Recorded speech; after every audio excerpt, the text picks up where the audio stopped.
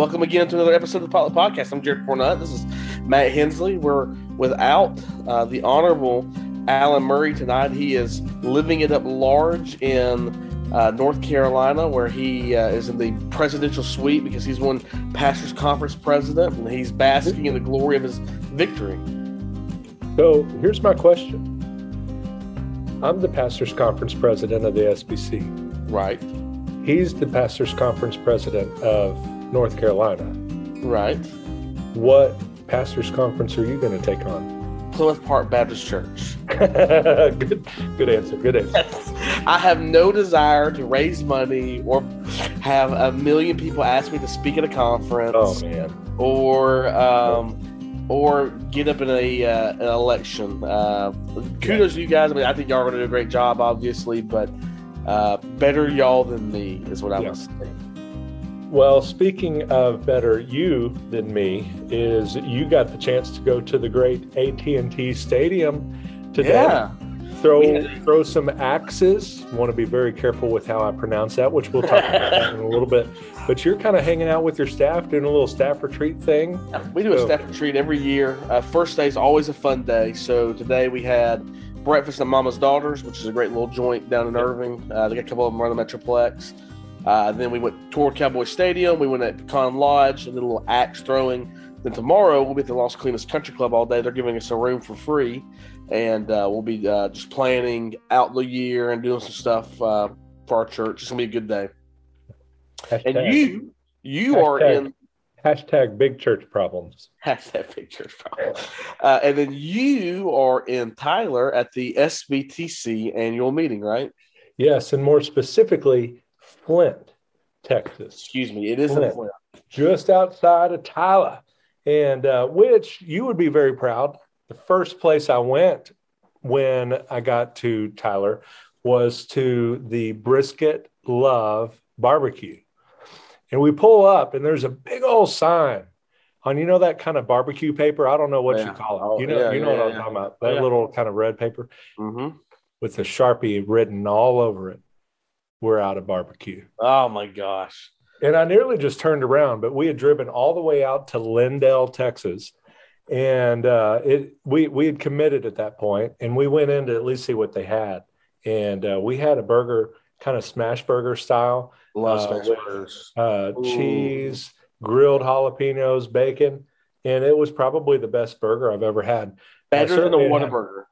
Infinitely better than Whataburger. Wow, Whataburger is also significantly different than a barbecue joint smash burger. That's a lot for you to admit, though. It is. Now, what does not at all hold a candle to that is this Dairy Queen Jalitos burger that I just scarfed down. That I'm having to stay past my bedtime because the time changed. So it's 10 o'clock, but it feels like it's 3 a.m. Matt says 45 minutes ago, I'm almost back to the hotel and we can record. 45 minutes later, hey, I'm leaving the Dairy Queen drive-through finally with this burger. And who gets food at Dairy Queen? I don't ever. The only thing I ever get at Dairy Queen is ice cream. I don't want to eat the food because it's not good. It's not good, but man, when you're in a hurry, it usually is. But not tonight. No, not tonight. 30 minutes later, I got my Jalitos burger, but that's not what we're talking about tonight. No. Because this is November. So the pastors had October. That's right. And then who gets September? Maybe labor people. And then August is usually for teachers. And then July is for like America. It gets that one. The SBC, Southern Baptist, get June. So anyway, you have the pastors to get their little month. Well, it comes then to November, which is what? November is National Adoption Month. Not only just for churches, but churches do recognize this, but for the whole nation. And Matt, adoption is something that is very near and dear to your family's heart and my family's heart. We have an adopted boy, Andrew, and we're in the process of adopting another child. And you have 4 daughters you've adopted, or as you call princesses, I believe. Yeah, not anymore, man. We're going with like the Wicked Witches of the West or something now. They're great kids. So they were adopted. They're four sisters that we adopted, and I was adopted, and my biological mother and her sister were adopted. And so it kind of goes into our entire family, through our entire family. And all of them were girls except for me. So that was something that for us, like as we were dating, Rebecca and I, we had always talked about having two kids and adopting two kids, and God had some different plans for us, and ultimately led us to be able to adopt these four girls that when they came to us were 4, 5, 6, and 7, and now are not. I can't remember how old they are. I think it's 10, 12, 13, and 14. In February, two teenagers. We've got, yeah, we will end up having all four as teenagers. That'll be fantastic. And we were really close to having all four in high school at the same time. And if one of them doesn't, now you get all four in college. Yeah, that'll be great. So, and you've got what's your boy? Andrew. Yeah, Andrew is 5. He's adopted from India. We brought him home shortly before his 2nd birthday, and Andrew has a little brother, William, who is, oh gosh, he's 2.5 now. He's biological to Candace and I. We actually, we'd always tell people adoption was always plan A for us. We adopted first, but we thought we would try about a year after bringing Andrew home to get pregnant, and a month after bringing Andrew home, Candace was pregnant. And they're the best of friends. And now we're adopting from India again.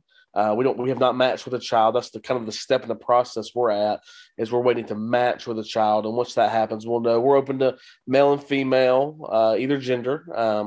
Though I feel like, we know how to parent boys, and we've got the clothes and all that kind of stuff. So a boy would be great, but we would be happy with either gender. And so, domestic adoption for you, international adoption for us. As you would say, and I would say, adoption just in general, there's a great need. 150 million orphans in the world. In the United States, in every state, there are more evangelical churches than children in foster care. So obviously the need is great, but also the churches, we have an answer to the orphan crisis. And there's more means than just adopting. You can be a foster care parent. You can be a respite care parent. You can support adoption. You support helping foster families reunite with their children. Our church is beginning a partnership with Lifeline Children's Services called Families Matter. And what happens is Families Matter is a court-mandated course that they will take at our church for 10 weeks. Parents will, in order to get their children back out of foster care. And it's great for, if the parents are suitable to do that, it's great for children to be with their biological parents. Candace and I always say, in a perfect world, we would not have adopted Andrew. He would have been with his mother and father, but we don't live in a perfect world. And so that's why we stepped in and did what we did. So when it comes to adoption, Matt, you've pastored a church, you're leading churches now. Let's say one of your churches in your association says, hey, we want to get on board with National Adoption Month. What is something that our church can practically do to advocate for orphans? Yeah, so one is with our voices and just sharing the need. Sometimes when you share something like, what you just said about the number of evangelical Christians and the number of orphans that we have, usually that's a stark reminder for the need to put in front of people. But right now, and this is something we talked about on Friday on the podcast, is when we're trying to reach out, especially during the holidays, depending upon where you're at, there's local pregnancy centers or maybe foster care agencies. Certainly where you and I are, there's plenty. And where a church can adopt one of those, one of the, crisis pregnancy center, and maybe seeing how you can help with them or with the foster care. Like, there's stuff that you can do right now. And then there's stuff that, based on kind of where you are in your station in life, certainly on the foster side of things, maybe somebody that's, and I don't even want to say this is impossible, but somebody that's like, let's just go with a number that may be close to impossible. Somebody that's 99 years old is probably not going to be able to adopt. Probably not. Most likely.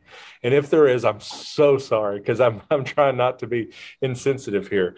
But at the same time, somebody that's maybe in their 90s may be able to watch a kiddo for a weekend and let a foster family go out or something like that. And so it's kind of like, where are you in your particular station in life, and investing in pastors and leaders that can maybe speak into those areas where somebody that's maybe 18, 19, 20 or so would be able to do, babysitting for them, or somebody that's, a couple that may be able to give them a home for an extended period of time, but may not be able to adopt, that there's always a need. And the more kind of openness and willingness that you put down on the table, the more opportunities you have, for Jared with India.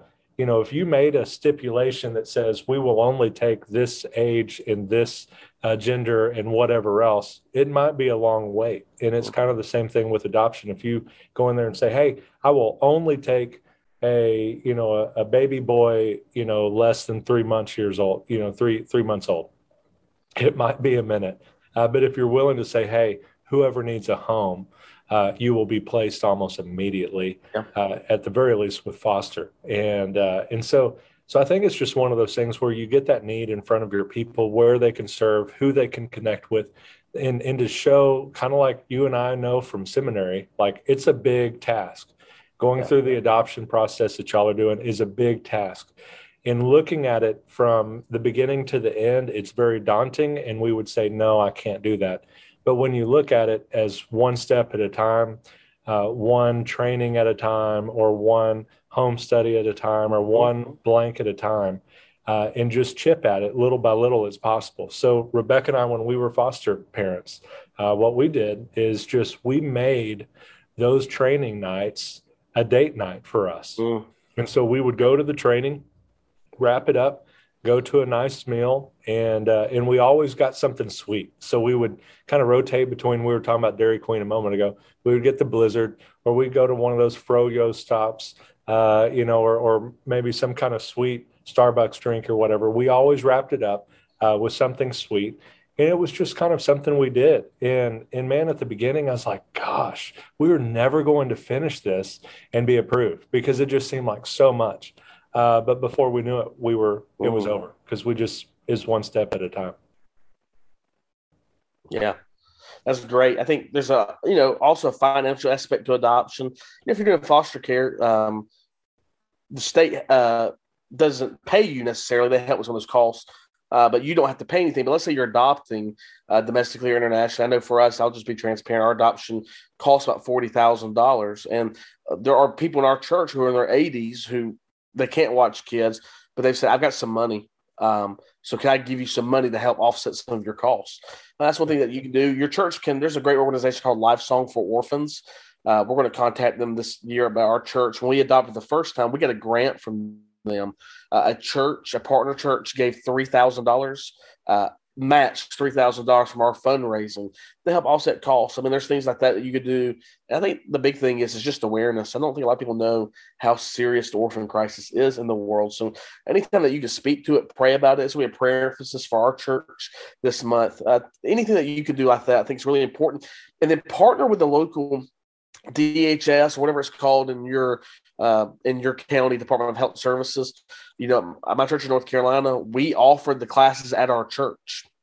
So you can get licensed at our church, and that motivated many families in our church to get licensed for foster care. Candace and I did foster care when we were in North Carolina because the need was just so great that we had.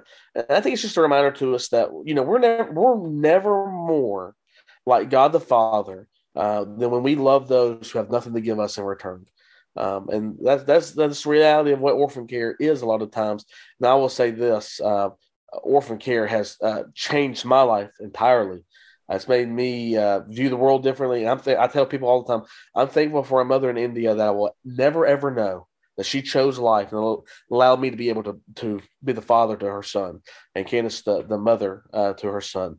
And so if we're going to be pro-life people, when we say things like from womb to tomb, this is what we mean, that we've got to step up. And I earnestly believe the orphan care crisis is a burden for the church, because we're told in the book of James that we are to look after widows and orphans.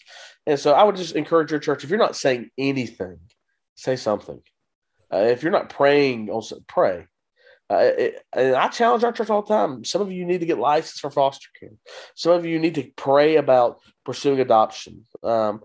You just need to pray about it. And at minimum, you need to get involved with a family who is pursuing this and lift them up, pray for them, support them. And I think Matt and I both would tell you that adoption is one of the greatest gifts that's happened in our lives. Absolutely.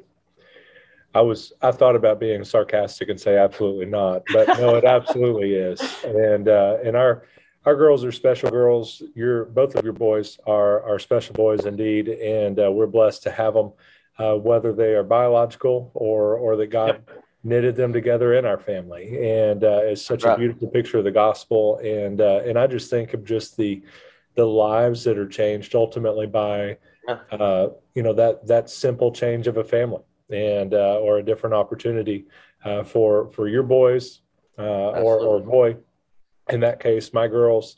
And so, just my own life of what my life would have been if my grandparents hadn't adopted me and what they brought me out of. And so it's a great reminder as I look at my siblings biologically and kind of see what our girls came out of and kind of can see what God was really doing. It's such a blessing for them, blessing for us. And so it's a joy to be a part of. Now, with that said, we gave a little kudos to Jay Allen for being the second of the Potluck podcast to be named president of a pastors conference. We will wait for you to be, president of G3 or something like that. But we also have some state conventions that are going on. We've talked about that for a while. A number of them are dealing with sex abuse in different ways, and resolutions will come out. We may do a recap of just all of them in one at some point. But beyond that, we have a Southern culture topic, and it should be probably this Dairy Queen burger that I had that I'm already telling it was a bad idea at 10 o'clock at night. But instead, since you went on your little staff retreat deal and did some axe throwing, I see it more and more and more. I don't know where it originated. I don't even know if it's really a Southern thing. It's got to be. There's no way they're giving people axes up north and letting them throw them unsupervised. Definitely not in New York. We went to this place called Lone Star Axe Throwing today, and basically the guy just shows up. He hands us a couple of axes. We have this lane, like a bowling lane, and he's like, throw it like this, and if you don't hit it, it may bounce back, so make sure you're paying attention so it doesn't bounce back and hit you. And basically there's just plywood with a, like you're playing darts, a dart board right there, and you're throwing your axe. There's a couple of games that you can play, but they quite literally give you a sharpened axe, you stand back, and you throw it. And it's as simple as that. It is one of the most fun things I've ever done in my entire life. So we did some individual matches. We teamed up. We played a tournament. We did it for about an hour and a half, and we just had an absolute blast. We had 7 of us there, and I won one of the tournaments, and some of the other guys won. But it's just something that's kind of mindless fun. It is kind of funny that we get there, and he's like, "Hey, do you want the bar open? Any alcohol?" I was like, "We're on the church card, so we won't be having any alcohol today." It's got to be Southern because they're giving people whiskey and beer with sharpened axes that they're throwing. There's no way they're doing this up north. No. Well, I don't know. It seems so fun. We need to go. We should go. I know that I've thrown knives, before, and I never could get the pointy end to end out. So I don't know. We should go. I feel like I'm going to be the guy that brings it to his back and then just slams it into the middle of his back. That's no. They show you how to throw it. It's really simple. Except for Tyler Armstrong is terrible at this. I'm talking about if he threw 100 throws, he maybe hit 3 of them. The rest of them were terrible. It was comical how bad he was at this. In fact, our kids director, who she's 5'1" and maybe weighs 110 pounds, was better than he was. So you're saying that Frisbee golf does not necessarily prepare you for axe does not compute. No, not at all. Not same motion or anything like that. So I love this because every time I bring Tyler up on the Potluck podcast, it's to rip him and make fun of him. And he wants to come on and be on that podcast so bad. And he'll pop in my office and say, "Hey, did you just record?" He's like, "Yeah. Can we just, me, Matt, we just record an episode. Get me on there." "Oh, we'll get you on, man. We're going to get you on there for an interview. Don't worry about it." It's always my response. And then I just rip him right here. So, it's like an old pastor that I had that anytime we came up with an idea that the answer was no, it was always, "We'll take it to the Father." Yeah. What did my dad always say growing up? I would ask my dad, "Hey, can we do this?" And he would say, "I'll think about it." I know what that means. Yeah. maybe. Go ahead, forget it. Yeah. So I tell my kids I'll pray about it, and then I don't. So. Oh, Jared, that's almost as bad as like Santa Claus. Well, we don't do Santa Claus at our house, so. All right, well, send us out. Yeah, well, friends, thanks for joining us again for another episode of the Potluck Podcast. Hope you had your fill, had your full. Go to your annual meeting, advocate for orphans, go throw some axes at some point. Join us next time, same Baptist hour, and stay Baptist, my friends.